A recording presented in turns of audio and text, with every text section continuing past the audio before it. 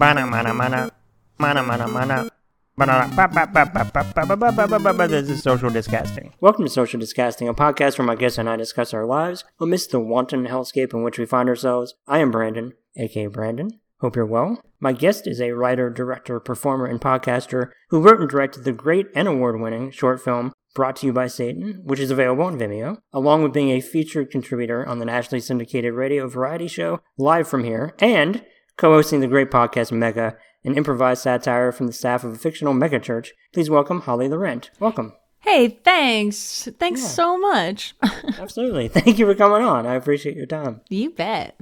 So weird to go formal after talking for 45 minutes before that, but I know. Here we are, right? Brandon and I have been chatting, and you all have been missing it. So sorry. A little BTS behind the scenes. Yeah, you know, I don't ever know, I guess I just need somewhere to start, so why not the most unfair possible question you can ask, but how are you? Why is that such a hard question? And it's funny that in our culture, that's our greeting. Yeah. Like, hi, how are you? And it's almost like not a question in that way. It's more just like a what's up? And yeah. And I find it really interesting because I've heard that I always love to know different cultures' greetings or the things they say. Because where is it? In Thailand? No, not Thailand. In Bali. Where's Bali? Indonesia? Yes. Yeah, in Indonesia, the greeting is, where are you going? I like that. Isn't that cool? So it'll just be like, hey, Brandon, where are you going? Yeah, I guess the question of how are you has become it's been co-opted as just a throwaway line in a way of just how's it going? As you continue to walk past each other in a hallway, it's just a thing you say without the expectation of an actual answer, I guess. I know. And then when you do, but then a lot of times people will put on different qualifiers like, no, I really mean that. Like, how are you or whatever. No, for real. Seriously. So it's either a total throwaway or it's like, oh God, this level of sincerity is making me uncomfortable. And I wonder how much of it is all tied into, because I think it does kind of contribute to what could be a toxically sort of positive expectation for American exceptionalism, manifest destiny. We've been raised on this life, liberty, and the pursuit of happiness. And so, because the sort of unconscious or the expected answer of hey, how are you? Is oh, great. How are you, man? You know, we're supposed to say good and great. Because if somebody's hey, how are you? And you're man, I'm really shitty. I don't know how to put one foot in front of the other. People would be Jesus Christ. I've had that before too, where I am that person who, when somebody asks, I earnestly answer. And I've had it before where, they had the expectation for a throwaway answer, some form of I'm fine, I'm good. Because when you answer it with a real answer and give them, which is to say, sometimes you have bad days, and you're yeah, I'm not great today. They all but say, Jesus. Yeah. I was just asking. I didn't expect any kind of actual human exchange. Right. It makes me want to just always do a Duncan Trussell style, full blown, mania rant that's just well, to be completely honest, I'm kind of scared about the intimacy of eye contact as the world opens back up because now I'm fully vaccinated and I'm feeling strangely vulnerable, even though every single day for the last over a fucking solid year while I became an aquarium creature, I've been shriveling up inside because my whole existence and the thing that makes me feel happy to be alive is variety and experience and connections, and I've lost the very thing that makes me want to be alive. And so I've fundamentally changed who I am, and I feel vulnerable and frightened, and I don't know who I will emerge as, to be completely honest with you. And I strangely I used to be afraid of death, and now I think, I don't know, maybe death will be a great adventure. And then that makes me worried because I'm oh God, do I want to die? No, I definitely don't want to die, but I shouldn't be afraid of dying because it's part of life, and just have that person who is just sounds good. I just wanted to say, hey, and I just wanted to walk by you pretty quickly. And I feel I have some form of that response when somebody, not that it's happened anytime soon in the last year, but somebody's enjoy your movie, and you're you too. And I'm shit, No. They're not moving. Yeah, no, they won't enjoy that movie. They work here. Why would they enjoy that movie? No, and meanwhile, to them, it happens probably 50 times a day. But just to be like, no, I'm a thoughtful person, and I normally would say the right thing, but I just had that in the trigger, apparently, and I just said that. Oh, dear God, I'm so sorry. I know. Isn't that level of self-consciousness kind of bananas? It's like, a lot. Oh, it's a lot. It's really bananas. It's that ego stuff. I like really want to I guess do a lot of drugs to try to get ayahuasca. Yeah, like I want to really, and like DMT and stuff, to like even just like the amount of mushrooms I've done, like the little bit of like lack of ego. Man, it really is like, without that ego bullshit, it really is a general sense of like, oh, everything's okay. It's all going to be okay. And yeah, we are going to die, and that's okay. And like, everything's fine. Everything's cool. Yeah. But anyway, that rant, I guess, was my actual answer to how am I? Well, that's the funny thing, is that like the origin of the thought process of asking that question, outside of just having a place to start, is that when we mentioned this off the air, which is to say real life, ? Yeah. Was that it was a thing that I was thinking about more than ever. Like, how am I in all of this? Mm-hmm. And I still don't, and it changes. Sometimes it feels like every second, sometimes, how am I? But it's something that was more in the forefront than ever, I guess, because I couldn't ignore it. Mm-hmm. I don't know. To your point about like mushrooms, I've done them a handful of times, and they were delightful experiences. And it was that realization of, wow, I could really do some things if I just got out of my own fucking way. Absolutely. Absolutely. It's funny because I think one of the reasons I hear people most be generally avoidant of things like psychedelics, maybe even like booze and cannabis, I don't know, is that they're like, I just don't want to be out of control. I need to be in control or whatever. And the funny thing is that like, once you do, like, say just even a small amount of mushrooms, you're like, oh, that's so funny and absurd that we think we're ever in control. That feeling of like, if I am sober and not intoxicated, I'm in control. It's like, oh, all this shit is an illusion. I think also too, and I understand that thought process, and I understand people not wanting to lose control, but I feel like sometimes that fear and that rigidity towards life can sometimes be a self-fulfilling prophecy, which can then just create this endless cycle of that rigidity. It can be very, again, like self-fulfilling and self-imposing. But having done, those mushrooms a handful of times, I completely get it. I have that fear of doing anything like acid or anything more than that, and that probably irrational, I'm not really sure, fear of never coming back from it. That's a fear. But mushrooms are a pretty natural, delightful thing, and as an experience, I recommend it to anybody. Yeah, it's, microdosing is great for pulling you out of a funk or like some general depression, malaise, all of that. But a full trip is, wow, it's really wonderful. It really is. I always get a message from it. And in general, I always walk away being like, okay, it's like I went down. It's like when a fuse blows in your house and you go down into the basement and you open up the box and you find the one that switched the wrong way and you switch it back. It's like, that's what I feel like psychedelics are. It's like, okay, we got a few of these like got flipped the wrong way. Let's reset. And it's a resetting almost of priorities that are all based in like, oh, what are the things that I value? Is my behavior in alignment with that? And in general, all of those values and that behavior is rooted in a fundamental, reality that like things are okay. Like that's always what mushrooms tell me. Like that spinning anxiety that I spend so much of my every day in, day out with in this like monkey brain is me just being in a cage, an unlocked cage of my own thinking, blah, blah, blah, blah, blah. It's really interesting to in terms of that question, how are you? How am I? And how we can just do so much ruminating on a daily basis, especially in the pandemic. I mean, we had the, I guess, luxury / grand distraction of like a busier and more colorful life, before things kind of slowed down and we went inside.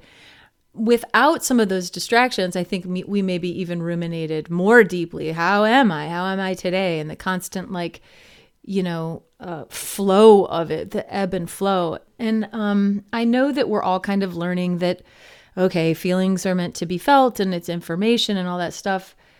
But there's also, it's an interesting, I think, like razor's edge of like acknowledging those emotions and accepting the information that they're meant to provide us with, almost like our nerve endings, like, don't touch the hot stove. Like it's providing information, but also I've been listening to a lot of George Saunders lately because I've been reading Swim in a Pond in the Rain, and I've been listening to him kind of do his like virtual book tour and like do a lot of interviews. And he's a Buddhist, and he, it's interesting to hear people like him talk about how like our emotional state, like it's actually not real. Like it's interesting. Yeah. It's not. It's like, yes, we should pay attention to them. Yes, my anger is good information to tell me where my values lie. My values are assembled based on like, creating boundaries for what you believe is like the best for yourself and for others and all of that stuff. And yes, it's important. And yes, it was highly destructive the way I spent most of my life doing anything I could to numb those feelings, run from them, drink them away, whatever it is. But it is an interesting razor's edge, I think, to be like, we need to, yes, acknowledge and learn from our emotions and welcome them into our lives and believe that like they're not going to come and stay forever. They're not going to overwhelm us. Like these are, passing things that we don't have to identify with. I don't have to say I am jealous. I can say I'm experiencing jealousy. For me, that's an unpleasant one, but it's not forever. It's just for right now. It's going to come and go. Like, all of those things. But then also at the same time to be like, yeah, but that's something I'm experiencing, but it's not reality. It's hard for me to wrap my head around some of this stuff. You and I, before we started recording, we were talking about like physics and the Hadron Collider and the Higgs field and like how we're only operating with 5 senses and seeing 6 colors and how there's so much more to that. But we get really small in our thinking and we think that like what we're experiencing is reality. And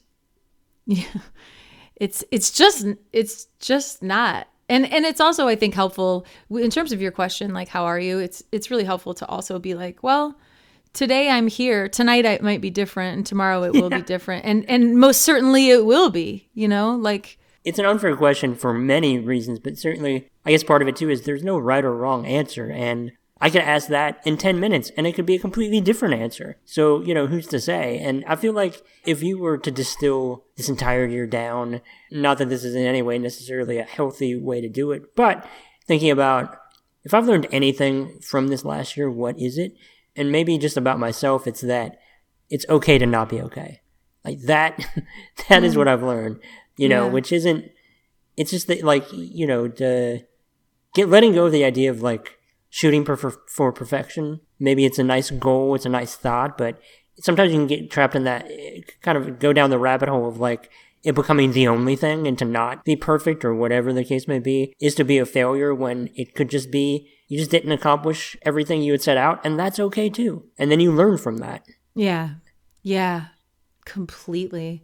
And I wonder the ways in which we've changed, the things that are knowable to us, the things that are unknowable, and like what will stick and what won't. And it's wild. It just goes to show, of all the things I ever had anxiety about in my life, global pandemic was never one of them. So it really shows how much all that fucking anxiety and like earthquake kit mentality, like how much good it fucking does. Yeah. It's funny. I talked to a doctor on here, and I think I mentioned this probably plenty of times on the podcast, but I always think about it. And when he was talking about the pandemic and COVID, he had said that COVID doesn't replace the cause of death. It's just another one. And something about the simplicity of that phrasing and the thought process, it wasn't like I was resigned to my fate of, oh no, although it's not ideal. It was more of a, oh shit, yeah, fair enough. That makes sense. Oh, wow. Will you say that again, what he said? He said that COVID doesn't replace a cause of death, it's another one. Which is to say there's now another thing out there, in a long line of them. But it's just like, it's the realization of like, just because we get it, however you define this, quote unquote, under control, it's still a thing that's out there. Yeah. Yeah. And I almost would think it's hard to say, like, if I will walk away with one thing. I've been putting myself in my future shoes, looking back at this time, and I always, in my future ideation of how I'll look back on it, I always am like fantasizing that I'm just gonna like be constantly shaking my head and bewildered and like, I don't know what happened and how we did that. I don't know how we did that, but we did. And I feel like if one thing I've learned in it is that I can slow down, I can downshift, and then I can downshift again, and then I can downshift again, and it's going to be okay. And that I can do that. I think there was probably a time where I fill up my schedule, man, and I do a lot of that, like, my performance in any arena creates my human value. Like if I had a great show, I'm a good person. Yeah. If I was a good friend, I'm a good person. If I was a bad friend, I'm a bad person. If I had a bad show, I'm a piece of shit player. Like it's always that kind of, which is all bullshit. And I knew that intellectually, that's complete bullshit. But I think this year has forced me to actually let it sink down into my bones and into my being, and to be like, you know what?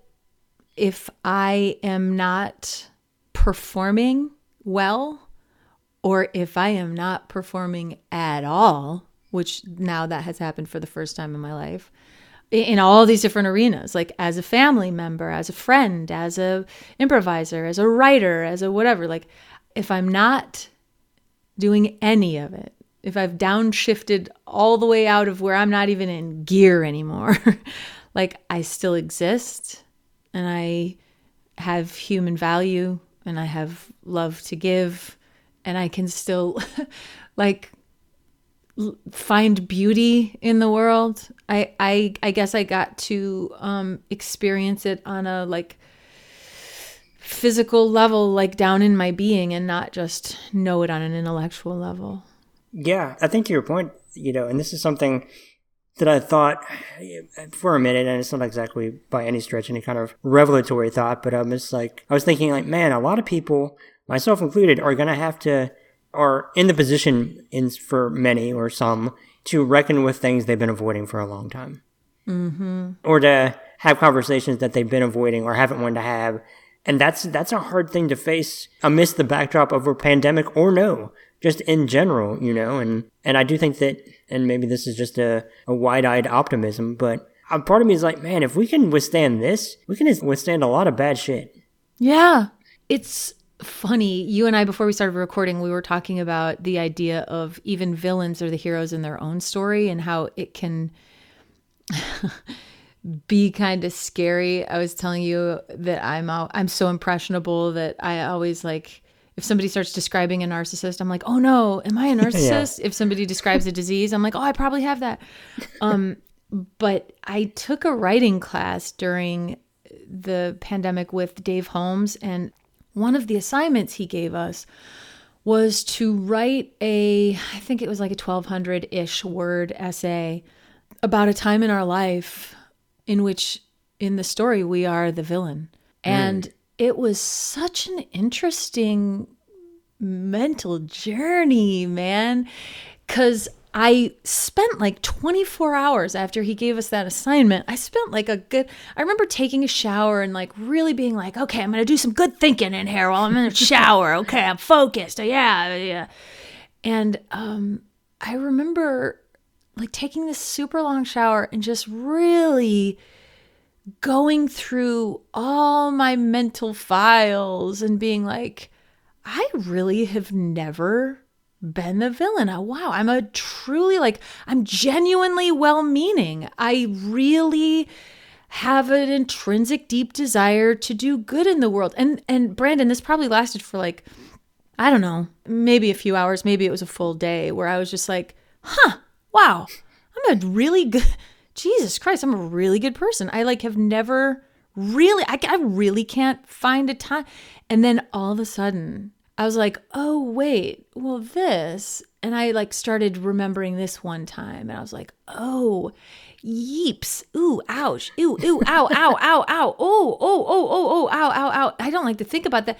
Oh, yuck. Whoa, that's ugly. Whoa, that was bad. Wow, that's embarrassing. Oh, that's a bad one. That's a bad story. Yeah. From her perspective, I could have been and then the floodgate opened and I was like, oh shit. Thinking of all these things where it's like, whoa, it is bone chilling to be like, we really are we are kind of such egomaniacs, and we really are, they say like, from the time we're born, it's like a developmental stage where you think your mom is just this like robot who exists to like serve you, and you are the center of the movie. Like you are in a movie and the whole movie's about you. And we're supposedly supposed to like grow out of that developmental phase, but like, in a lot of ways, ego-wise, we like never really do. Like it's really all about us, Yeah. And it's crazy how much even in the times I can look at the stories in which like you could say like, yes, objectively, like I was the villain in that story, in that thing that happened between me and her, or us and them, or whatever. Like, holy cow. But because when I was in it, I would not have thought that. I would have been like, but here's all of my, this is where I'm coming from, and this is how I see it, and this is what I want, and this is how it hurt my feelings. You know what I mean? And it's like, when you think about that on like a scale of like all villains, it's like, oh, that's scary. Well, it's funny that you can, in a situation, be the villain simply for the fact that you know your intention, but you don't communicate that. Like, it can be such an easy way to take on that role, because perception is reality, as they say, as much as that annoys the shit out of me. Because in my brain, I'm like, but it's not. Bleh. It's really not. I know it's not, but we think it is. I know people that have said that to me, and I'm like, okay. I'm like, enjoy that. That's not what that is. That's fine. I understand. But I know it. So it's all me justifying my own bullshit, too, at the same time. But I was curious about one thing, too, that you mentioned earlier on in our recorded episode, not our behind-the-scenes pre-episode episode, that I know that you are maybe like as of today or yesterday now fully vaccinated, right? Yes. Yesterday was my 2-week mark out from the second shot. So I guess my question for you is, now what? Because I'm not far behind. I'm like 6 days behind you maybe. And I still don't know how to define that, if that makes sense. Yeah, it's very interesting because that light appeared, and just like that, a light appears at the end of the tunnel. Yeah. And yet in many ways I'm like, but I became one of those fish that's so deep in the ocean I don't got eyes no more. So I don't even see the light, but I sense it in what does it mean? And I think for me, as much as my instinct as an enthusiast and a person who really like craves like variety and connection and experience, I like part of me is like, oh, knowing me, I gotta like jump in. I'm gonna jump off this high dive with both feet, and I'm gonna do 10 flips on the way down, and I'm gonna belly flop, and I'm gonna feel it all, and I'm gonna do it all. And I think like now that it's actually becoming a reality, that's how I felt when the day I got my first shot. It was just like, holy shit, I'm gonna do it all. I'm gonna book plane tickets. I'm gonna start hugging people. It's so close. It's right around the corner. Yeah. And now I'm like, as it's kind of becoming reality, I'm like, I guess I'm just gonna take it one day at a time, and like maybe hugging people when I see them is enough for now. Yeah. And then I'll do the next thing. I really don't know, because I really don't know. I did hug my neighbor the other day for the first time, and it felt very surreal, and I think I just need to give myself time. Yeah. What do you think? I don't know. When I think about it, I understand the tendency for anyone to want to go like full bore into it again, back. But what I think about when I think about that possibility is, as much as it feels weird to say it's still early days because it's been a year, it is still early days.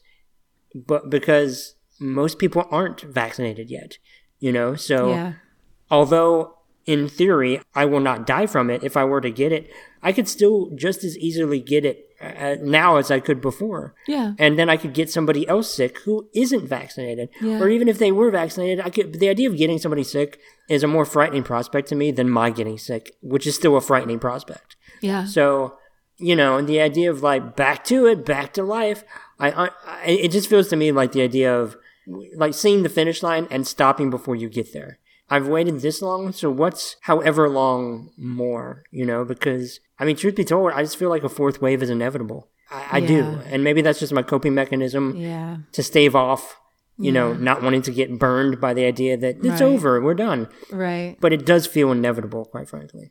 Yeah, I know. And I don't think it'll be as... it'll be disappointing for sure if that happens, but at least now we know how to do it, whereas like, remember how like how disorienting it was in the beginning when we were like, what if this is 3 weeks? This might go till April. This might go till May. Like, and we were so innocent then. And but I will say, I went to the grocery store yesterday, which I had completely stopped doing. I was only doing the contactless, like curbside pickup, blah, blah, blah. I went to the grocery store yesterday and it was positively exquisite to be in a really good mask. I was in a triple filter, matte, like full, like face squeezing mask. And it was so nice to not be afraid and to not be like, you're coming too close to me. All that stuff. That was pretty great. I also, strangely, especially because I'm so like anti-authoritarian and stuff, there was something I kind of liked because we're always under like such insane surveillance in this police state. There was something I kind of liked about being like, when I'm out in public, I have my identity covered. Like I like being like, I'm hidden. I could be a spy. It's none of your fucking business what my face looks like. Fuck you. But I did like sit with friends since becoming like full max vax. And I do have to say, and I heard you say this when you were doing the podcast with Eli, sitting next to someone and looking them in the eye, like maybe like a foot and a half apart, like when we would make eye contact, like when our eyes, like it felt very intimate, almost like I felt like I had to look away. Like, I'm sorry, I just looked at, like almost like I'm sorry, I just looked at you naked, and it was like it's illicit. Yeah. Yeah. Like, is it okay if my eyes like keep looking into your eyes for like longer than a half second? Is that okay? Which is, I've forgotten human connection. Yeah, man. Yeah. See, I'm looking forward to that. I know, like a friend of mine is in town and I've just been waiting to be fully vaccinated before meeting up. But that'll be, in this pandemic, in terms of friends, in the span of the last little bit over a year or however long, this will be the second friend I've seen during all of this. Whoa. So it's going to be it's going to be overwhelming in a great way, but overwhelming. Wait, so have you been alone in terms of like during the pandemic you weren't touching anyone? No. Yeah, no. Did you get that stuff I've read about that's like skin hunger and like touch starvation?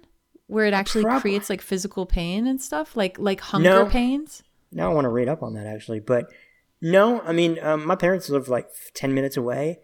And they were taking proper precautions. So I've been able to see them during all this, which obviously really mitigates that to some degree. Yeah. And having a cat has been invaluable. Thank God for her. Oh, yeah. It is. That is a thing. Yeah. That is a real thing. That is being touched. Yeah. Like, so it's, I do think that like humans innately need to feel each other's energy and vibe, as it were, but like connect and be around each other to some degree, that tribalistic element. And so to be without that is truly unnatural. Yeah. So yeah. There's going to be an adjustment period, and it's going to be weird, but a good kind of weird. And I think that, I can't go back to like a maskless life, at least not for the foreseeable future, because it just feels... No.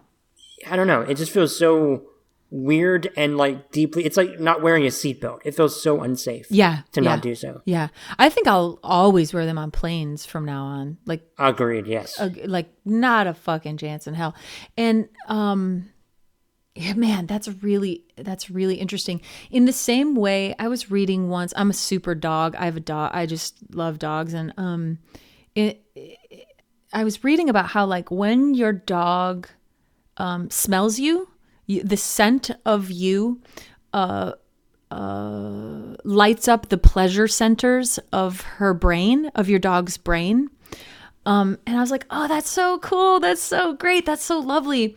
And when I was doing a little bit of reading about the like touch starvation and like skin hunger that people were experiencing in the pandemic, I was reading about there's this thing called havening, where if you basically cross your hands in front of your body, almost like in that straitjacket kind of like a look, or like the way you lay in a casket. Yeah. And you put your hands at the top of your shoulders, and then you softly rub down towards your elbows, and then you go back up and you touch your shoulders and rub all the way down to your elbows.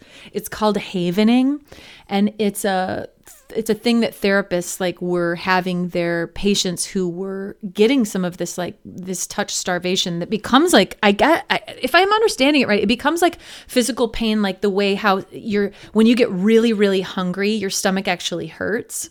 Interesting. Because it's like an actual physical need, just like food, because we have evolved to be, we're tribal, we're social creatures, we're social animals. It's like withdrawal. Yeah.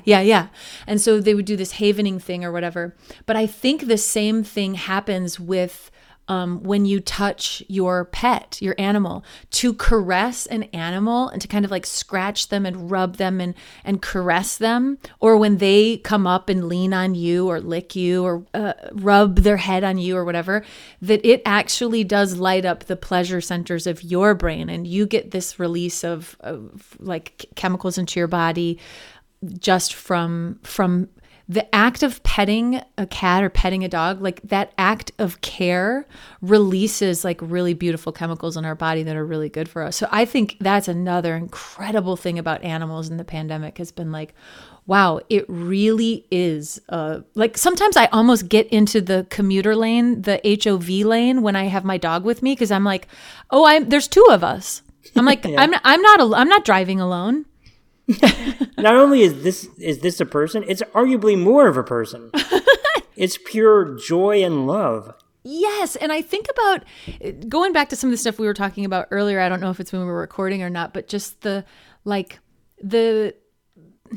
how in terms of like our feelings, our ego, our rumination, the nature of reality, the way we're experiencing things, our perceptions, all that stuff, like I look at cats and dogs, like the way a cat will be like, it's time to die. I feel it. I'm slowing down and I'm going to go out into the woods and I'm going to die. And that it doesn't, as far as we can tell in terms of their consciousness, it doesn't seem like this angsty thing. I watch my dog and I don't think in the same way I have this like angst about the finitude of life and my own mortality and stuff. I don't see her struggling with that. Again, I can't speak for like her conscious thoughts and what her consciousness is like, but it just doesn't seem like they have that same thing that we do with it. Like where it's almost like, again, referring back to George Saunders, like it's the like holding on and like white knuckling, like, oh, but I love life. I want to stay alive. Like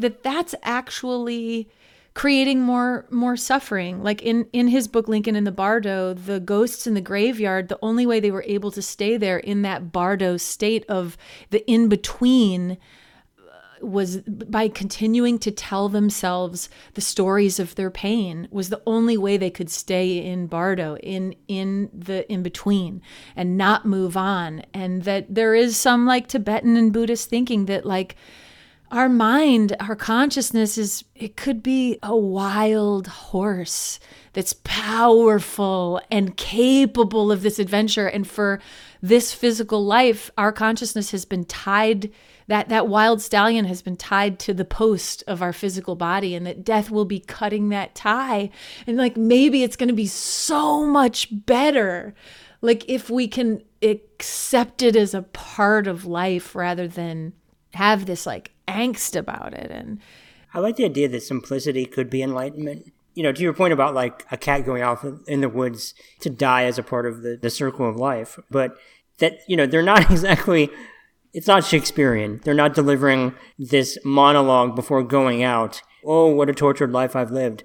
It seems to be relatively matter of fact, or at least, you know, I guess relative to what it is to be the angst and overriding fear of death of what it is to be a human. You know, it's a very interesting thought. And I wonder if all this like ageism and like especially the cruelty that's inflicted on females, definitely, and males for sure, but maybe less so in terms of like aging and all that stuff. Like, I wonder if all of that like ageism and like, you know, the fight to like stay young and to look young and to feel young and to appear young and everything. It's just that there's this like almost this unconscious, like when we see older people, when you see those spots appearing on your hands and those lines on your face, like that when people see that, they're like, oh, you're dying, or like you're closer to death, like, and I'm scared of that, you know, rather than revering it and being like, oh, you know, like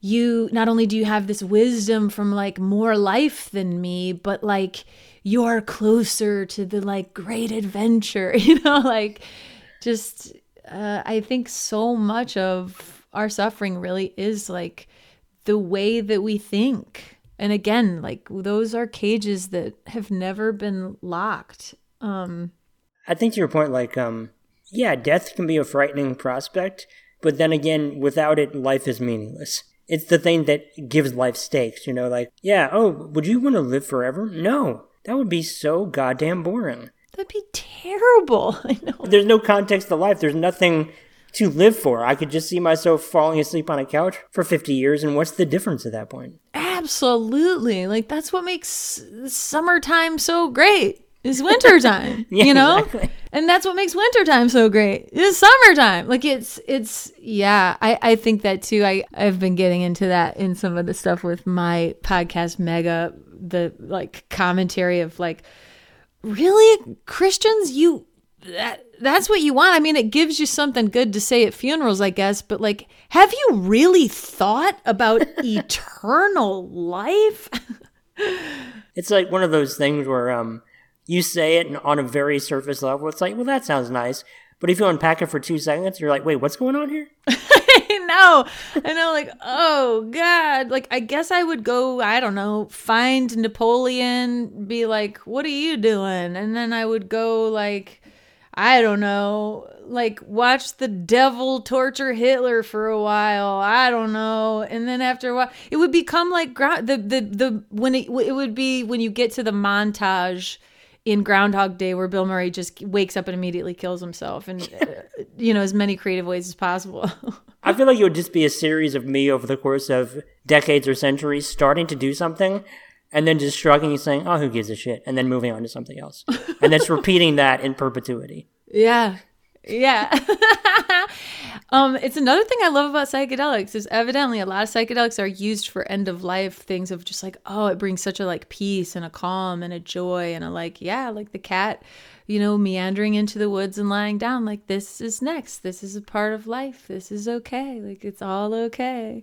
See, I want that desperately. I guess ultimately, and it's such a easy thing to say, very difficult thing to do, just ego death. I just want to get out of my own way.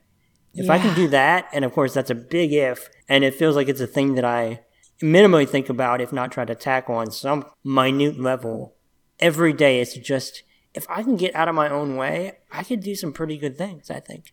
I think so. But it's just, again, easy to say, very difficult to do.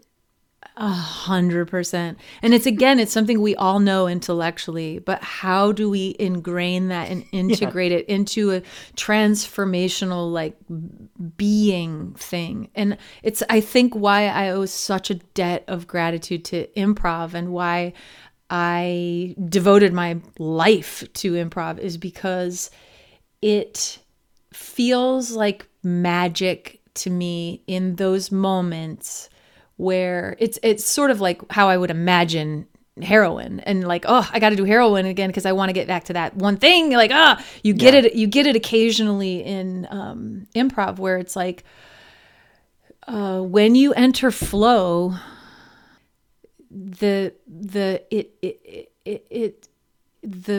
loud inner monologue of your ego sort of dissipates, and you are present and affected and able to like be in that river with other people.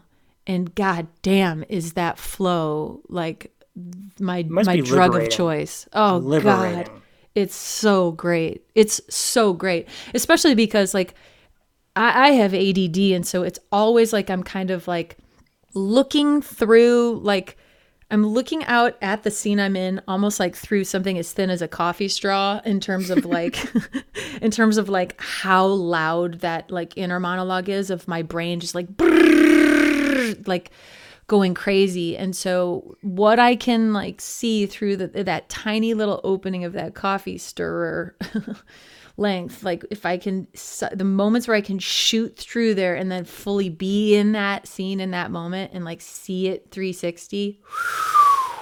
Yeah, baby. Yeah. Well, in terms of speaking of something seemingly liberating, I've not done it, but a couple months ago, you were on a flying trapeze. Oh, yeah. How was that? That would scare the shit out of me, but I bet it was amazing. It was absolutely terrifying. And as I was doing it, I was like, why am I doing this? Why am I doing it? I don't have to do this. I can't. Why am I doing? It was terrifying. And the first time I was going to go up, it was so weird. A friend of mine was like, she was like, she mentioned doing something with trapeze. And I was like, oh my God, tell me more about that. And she was like, oh, just come. And I was like, oh, no. I just wanted to hear you talk about it. Just tell me the story. No, I'm good forever. Just tell me the story. Forever. And she was like, no, just come. And I don't know if it was like pandemic boredom or what, but I went.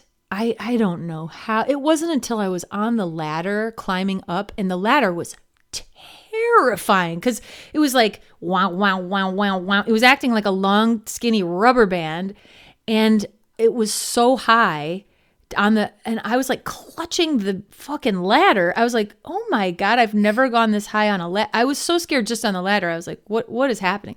And the next thing I know, I'm up there, and the guy was like, hey, so do you want to go upside down and link your knees over it and hang upside down on this one? And at this point, I've never even just hung by my arms. I don't even know if I'm strong enough to hang by my arms. I'm like, and the first thing I said was, he was like, okay, so when I go, you're going to drop. And I was like, okay. And he's like, do you want to hang from your knees on this one? Like the very first one. And I was like, and I looked at him and I was like, no. And he almost like, when I said no, he almost like fell over backwards. He was so stunned. He was like, what? Why? Well, why wouldn't you want to do that? And I was like, I don't know if I can. And he was like, there's only one way to find out. And I was like, fuck you. Because that's like always what I tell my improv students when they're always just like, will this work if I try to do this? I'm always like, one way to find out.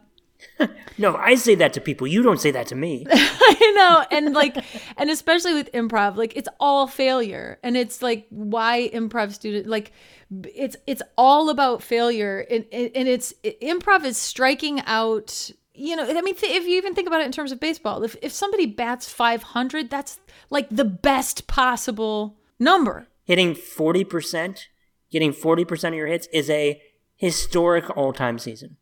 Yeah. 40%. Yeah. And it's like, and improv students, like, I think there's this thing where you're like, we're supposed to connect with the ball 100% of the time, right? And it's like, no. This is mostly failure. That's how you figure out what works, is by eating shit over and over and over again and learning how to have fun doing that. So now I'm up on this fucking trapeze and I'm like, oh my God. And, but yeah, in that one, I was shaking so hard that I didn't know. I thought maybe as soon as I like dropped, I would just fall straight into the net and not even like be hanging onto the goddamn bar. But wouldn't you know, within a couple things, at first, trying to turn upside down, I was trying to pull myself up with my arm strength. I didn't have the arm strength. I didn't realize like I could just leave my arms completely straight, just crunch up my body and bring my legs up on their own. And then even once I got my legs around it, they were like, let go. And I was like, fuck no, because I haven't hung by my knees since I was 10 years old. I'm like, I don't know if I can hang by my knees. I'm just going to like shoot head first down into the net like a bullet. Like, I don't know if I can hang by my knees. And I could tell the guy knew what I was thinking. And he just yelled to me. He goes, point your toes. And as soon as I pointed my toes while hanging by my knees, it made the torque around the like bar harder. Like I could tell that like I was on there. As soon as I pointed my toes, it made my knees like squeeze that bar so much harder.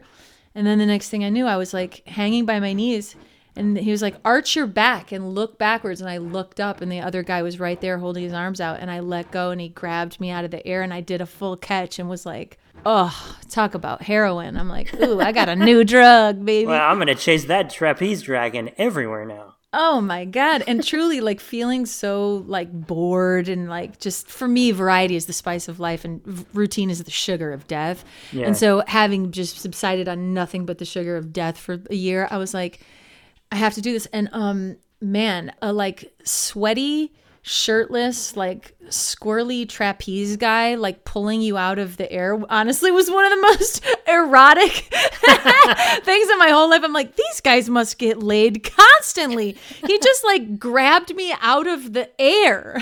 I'm like, I think we have to fuck now. You're like, oh, I should have just, who ever needed a dating app when you could just have a singular trapeze artist? Yeah, that was pretty good. Although that said, I'm like talking this big game. She has asked me like 3 more times, like, hey, do you want to go fly? Hey, do you want to go fly? And I'm always like, I can't this week. Ooh, busy during this pandemic. Can't do it. I've already flown. I think I've flown for a while. I did it. I mean, and honestly, I have never in my life felt that I have pecs. And like that ligament thing in your armpit, my God, was the pain exquisite for about a week. I was the most sore I've ever been in my life. And that's one of those central pains that you can't get away from. It's just constant. Oh, yeah. It's like, man, how was your arm after the shot? Was that a pretty exquisite pain itself? It hurt. Yeah, it was just there, you know? It was like, it was always noticeable, but not so overwhelming that it was all I thought about. Yeah. It was like kind of one of those things where you just kind of adapt to it, and you're like, yep, still there, still kind of swollen. And it was there, I would guess 4 or 5 days maybe. You know, and I tried the rubbing method. I mean, I was lucky that I didn't really have at least like the worst symptoms. I just had, I had DM'd you when I failed to respond in a timely manner, because I had some real foggy brain for about a day or so, but it was manageable. I think I lucked out, certainly more than not. Did you have symptoms? Not on the first one, and on the second one I got a little bit achy, but I was fine for the most part. My husband Greg got real sick. 24 hours. He was on his ass for like 24 hours. But I mean, it's the price you pay for getting the mark of the beast, man. You can't go 5G without some pain and suffering. Blah, blah, blah, blah, blah, blah. Look, I want to know that Bill Gates is tracking me. So give me symptoms. You know, it is that weird thing of like, to feel something as a result of the vaccine is like, well, this sucks, but it's reassuring because it feels like I can now quantify that it's doing something. That doesn't really make any sense, but in my brain, I'm like, okay, that's nice. Yeah. I think the other thing I'm really excited about, I mean, one of my favorite things in the world is to eat at restaurants with friends, like to have wine and delicious food, because I'm not really a cook and I don't really, and I just love going to restaurants. I love sitting at a table with loved ones and indulging. I'm just like, it's the best. And so I really am so excited about restaurants. I'll probably still only be outside and have my mask on when I'm not eating. But man, I'm really excited to eat some restaurant food. Whew. Oh, same. Like that, the idea of like hanging with friends and like commiserating and eating good food and like, oh, you should try this, you try this. And just that communal aspect. Yeah. That and a movie theater. That I also want to do. Although the fact that it is enclosed, you don't know who's sitting where, you're in a dark room, my self-consciousness is going to prevent me from going probably back for a minute. But it's just that, it's not the most adventurous thing, obviously, but it's also just like, it's a warm blanket experience for me, and I really want that again. Oh, and live music. Oh, yeah. I can't wait to do drugs and go to shows. Oh, God. Yes. Yes. Oh, God. I absolutely can't wait. My husband Greg is in the Improvised Shakespeare Company, which is this like kick ass, like some of the greatest improv in the world. It's amazing. And yes. Have you seen it? I've seen videos. It's not the same thing by any stretch, but just to get an idea of what it is to improvise that is unbelievable. Yeah, they're so smart and so funny and so good. And they just booked July 31st at the Ford Theater, which is like walking distance to our house in the Hollywood Hills. Like they it's like Red Rocks. It's like it's like small and outdoor, and the back of the stage, the backdrop of the stage is like a canyon wall with like vines and succulents, and like it's just, I'm so excited. Greg, I can't wait. I've already like picked out my dress and my drugs. Greg's like, you're gonna do drugs for an Improvised Shakespeare show? I'm like, yes, I don't give a shit. I'm going to be laughing at all the wrong parts. The question isn't, am I doing drugs? It's what drugs am I going to do? I'm between you and me and the lamppost. All I ever want to do is MDMA. It is the fucking best. But like, I try to only do it like once or twice a year or once a season, maybe 4 times a year tops. Cause you got to keep it special. But man, I've heard doctors like in the MAPS program talk about how it's like kind of the perfect drug, and it's like the drug of self-compassion. And I think that's what's so exquisite to me, is that like, especially having grown up evangelical and being really hard on myself in general, and my inner critic being so loud and often so mean, and really just trying to like prepare me for the worst, like as a protection mechanism, but it's very painful. And like, man, on MDMA to just be like, I am smiling from ear to ear, and I genuinely feel this way. And like, well, I think we're both HSPs, highly sensitive people. Oh, right? My God, yes. So that's kind of like the perfect, like drug of choice for that particular thing, I think. That's interesting. Yeah, I am an HSP. That's when I was in therapy, she was like, have you ever heard of the HSP? I'm like, no, what's that? I mean, I have it so insanely that like, for me, it's all 5 senses. It's like, I can only wear pure cotton, like lighting in a room, sound, music, everything. Like, I'm so sensitive, but also extremely empathic too, and like having to figure out how to like take care of myself and not like feel like parties are extremely stressful for me, because like having to manage that, like I'm feeling everything that people are feeling most in the room. It can be overwhelming. It can be so much to take. I think for me, like, it definitely, and granted, this is what other people have told me, so this is not me being like, I'm an HSP, that's my personality. Like, that's just what other people told me. And I've got the book Highly Sensitive Person by Elaine Aron. Yeah. That admittedly I still need to read, or at least finish, which I will. Yeah.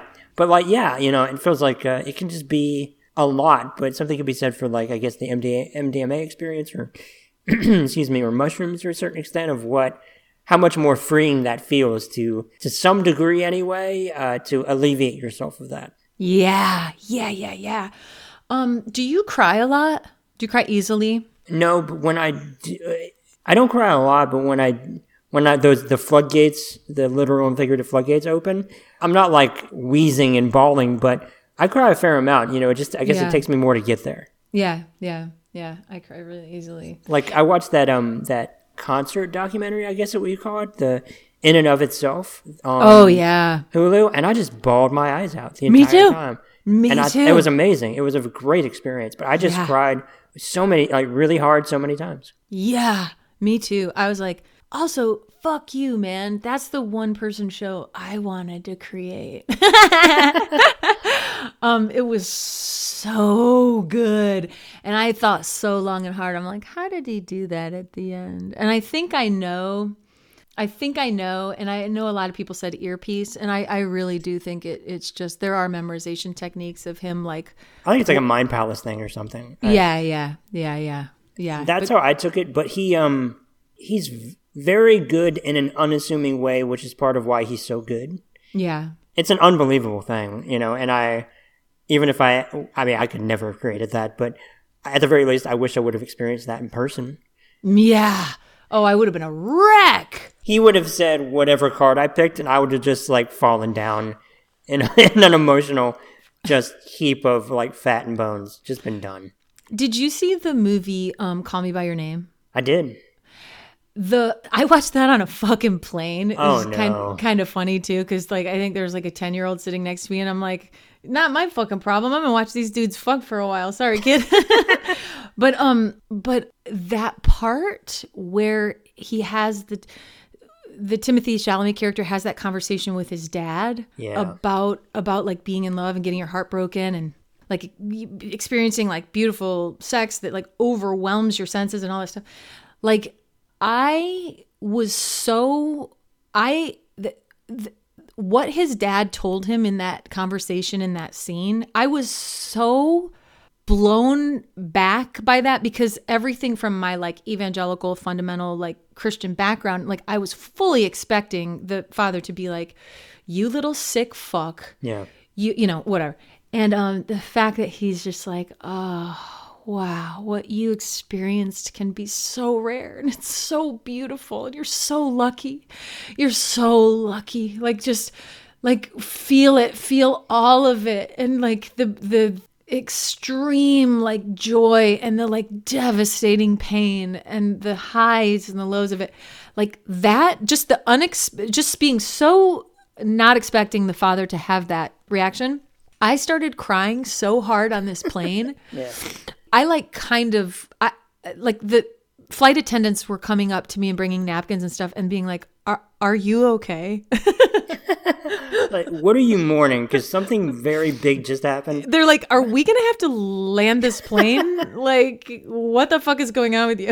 I think on top of too of like not expecting what he said, and the nature of what he said, but on top of that, Michael Stuhlbarg, he's an incredible actor. I mean, dear God. Yeah. But also that delivery of that on top of it is such like a thoughtful, gentle, beautiful delivery, like so deeply empathetic and like lived in, for lack of a better phrase, that on top of that too, it's a deeply affecting moment. Oh. And even the ending, where it's just Timothée Chalamet looking into a chimney, I guess, into a fire, and just crying over the credits that really affected me too. I think there are a lot of beautiful moments in that movie. Oh yeah. And the idea of, if I got it right, that like even the great love that his dad has with his mom was in many ways a like settling kind of love, and like what that is, and how actually like excruciating and also beautiful that is. Yeah. I guess the idea of it's its own kind of love, even if it's not the quote unquote perfect love. Yeah. I guess. Yeah. Or the big one that sometimes you never get, or you only get once, or whatever, Yeah. Yeah, I do love that movie. And I don't know, it feels weird to say now because Timothée Chalamet there's so much ubiquity around him and he's so known, not that he wasn't, he wasn't some unknown at the same time when that movie came out. But I do think that is, I think of any age, one of the best performances I've ever seen. 100%. Oh, but then also, I wasn't even thinking of this. Was that Armie Hammer? That is, yes, which is... oh, God. I know. Yeah, I've not seen that movie, certainly in the wake of everything that's come out about him, which is, I mean, singularly awful, reprehensible, let alone collectively unfathomable. Like, dear God. I was just talking to a friend of mine yesterday about him, and just about like, basically we were saying things that amounted to Armie Hammer, because it's just like, dear God, everything about it's awful, just terrible. It's sort of like if you're kind of like, wanting, if you look at it in terms of improv, where you're like, okay. Like if the thing we're heightening is like kink or whatever, like what's your kink, man? What's your gross thing or your whatever? Like I wouldn't have, even in an improv scene, like to heighten, like I couldn't have. I remember when it first heard about it, I was just like, wait, what? Like exactly. Like, wow, I wouldn't have picked that out of a hat ever. Like that, if you were like, okay, we're going to give this character a trait, and we're just going to write things on a piece of paper, put them in a hat, and you draw them out of the hat. That's not something somebody would come up with to put in the hat, even in a wild scenario. I know. I would have been like, oh, shooting into outer space and fucking God. Yeah. Like I that's my heightening of kink. I don't know. Like what's...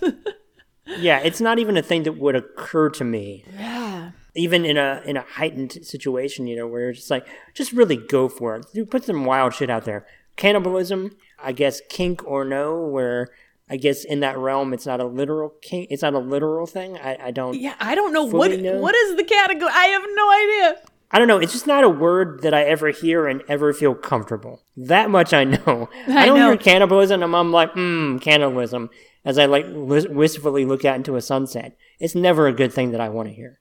Yeah, it's funny. One of my best friends was so just like matter of fact about it. She was like, "Well, it's just too good looking and too rich. It's just too good. That's what happens. It happens every day when you can't be that good looking and that wealthy. You just can't. You can't. You get weird." The other day, I watched a documentary on. It's a documentary on Netflix. It's about rich people being duped into buying fake art, forged art. And literally within the first 3 to 5 minutes, Armie Hammer's father is named as the one funding the art forgeries. And, in the wake of all of this and what we know about Armie Hammer, and just like, oh, that's a family and a person capable of anything. And when he did that, I all but threw my hands up and was like, oh, of course. Oh, yeah. Getting your money through shady means. That makes so much sense. Yeah. Jesus. Well, on that note. I was about to say, that's as good a way as to end this as any on cannibalism and art forgery. So thank you for doing this. This has been a damn delight, I'll say. Oh, Brandon, how lovely to connect across the miles. And hey, best of everything with your second shot and with getting out there in that restaurant food and being with friends. And thank you. Here we go. And I know. If there is a fourth wave, let's get back on the horn. Yeah, I'm all about it. I hope we didn't come to that just for the sake of what the implications of that fourth wave are. But hey, if so, I'd love to do this again. But what all, too, do you want to point people toward? I know you have Mega, which is a fantastic podcast. Mega, the podcast. It's a comedy. It's an fully improvised satire of a fictional mega church. Each episode, we have a guest on who plays... we have an improviser comedian on who plays a different member of the church staff or community. And man, it has honestly saved us in the pandemic. It has saved me because I get to itch that improv scratch. And man, we just did one with Jason Mantzoukas for Easter, which was honest to God, like such a treat. And amazing. All the episodes, I think we have so much fun. And if it can bring levity to others, all the better. So Mega the podcast, wherever you listen to your podcasts. And you know what? On the 17th, on Saturday, I have an article coming out in Mayday magazine called Villain. And it's the end product of the piece I started writing about the time in which I was a villain. Oh, okay. I want to read that. So you can look that up in Mayday magazine. I have a link tree in my Instagram LinkedIn profile, and it has links to like both of my podcasts and my short film. And I'm going to start like getting more of my essays in there because I'm currently writing a book of humorous essays. And But I really want to thank you for the really thoughtful and lovely conversation and for the opportunity to connect. It's what I live for, baby. Oh, I'm all about it too. No, first of all, like, of course, I just appreciate your time. And on top of that, though, I love the conversation. Anything that's like free flowing, goes wherever, everything's on the table, that's like the best. it's difficult to beat that in this world. So thank you. This is great. So from one highly sensitive person to another, thank you for this. And I hope you are on MDMA someday soon. Thank you. Hashtag life goals as an MDMA HSP. Thank you all for listening. Please take care. Please wear a mask or 7. Stay safe. Get vaccinated, please. And take care. Bye.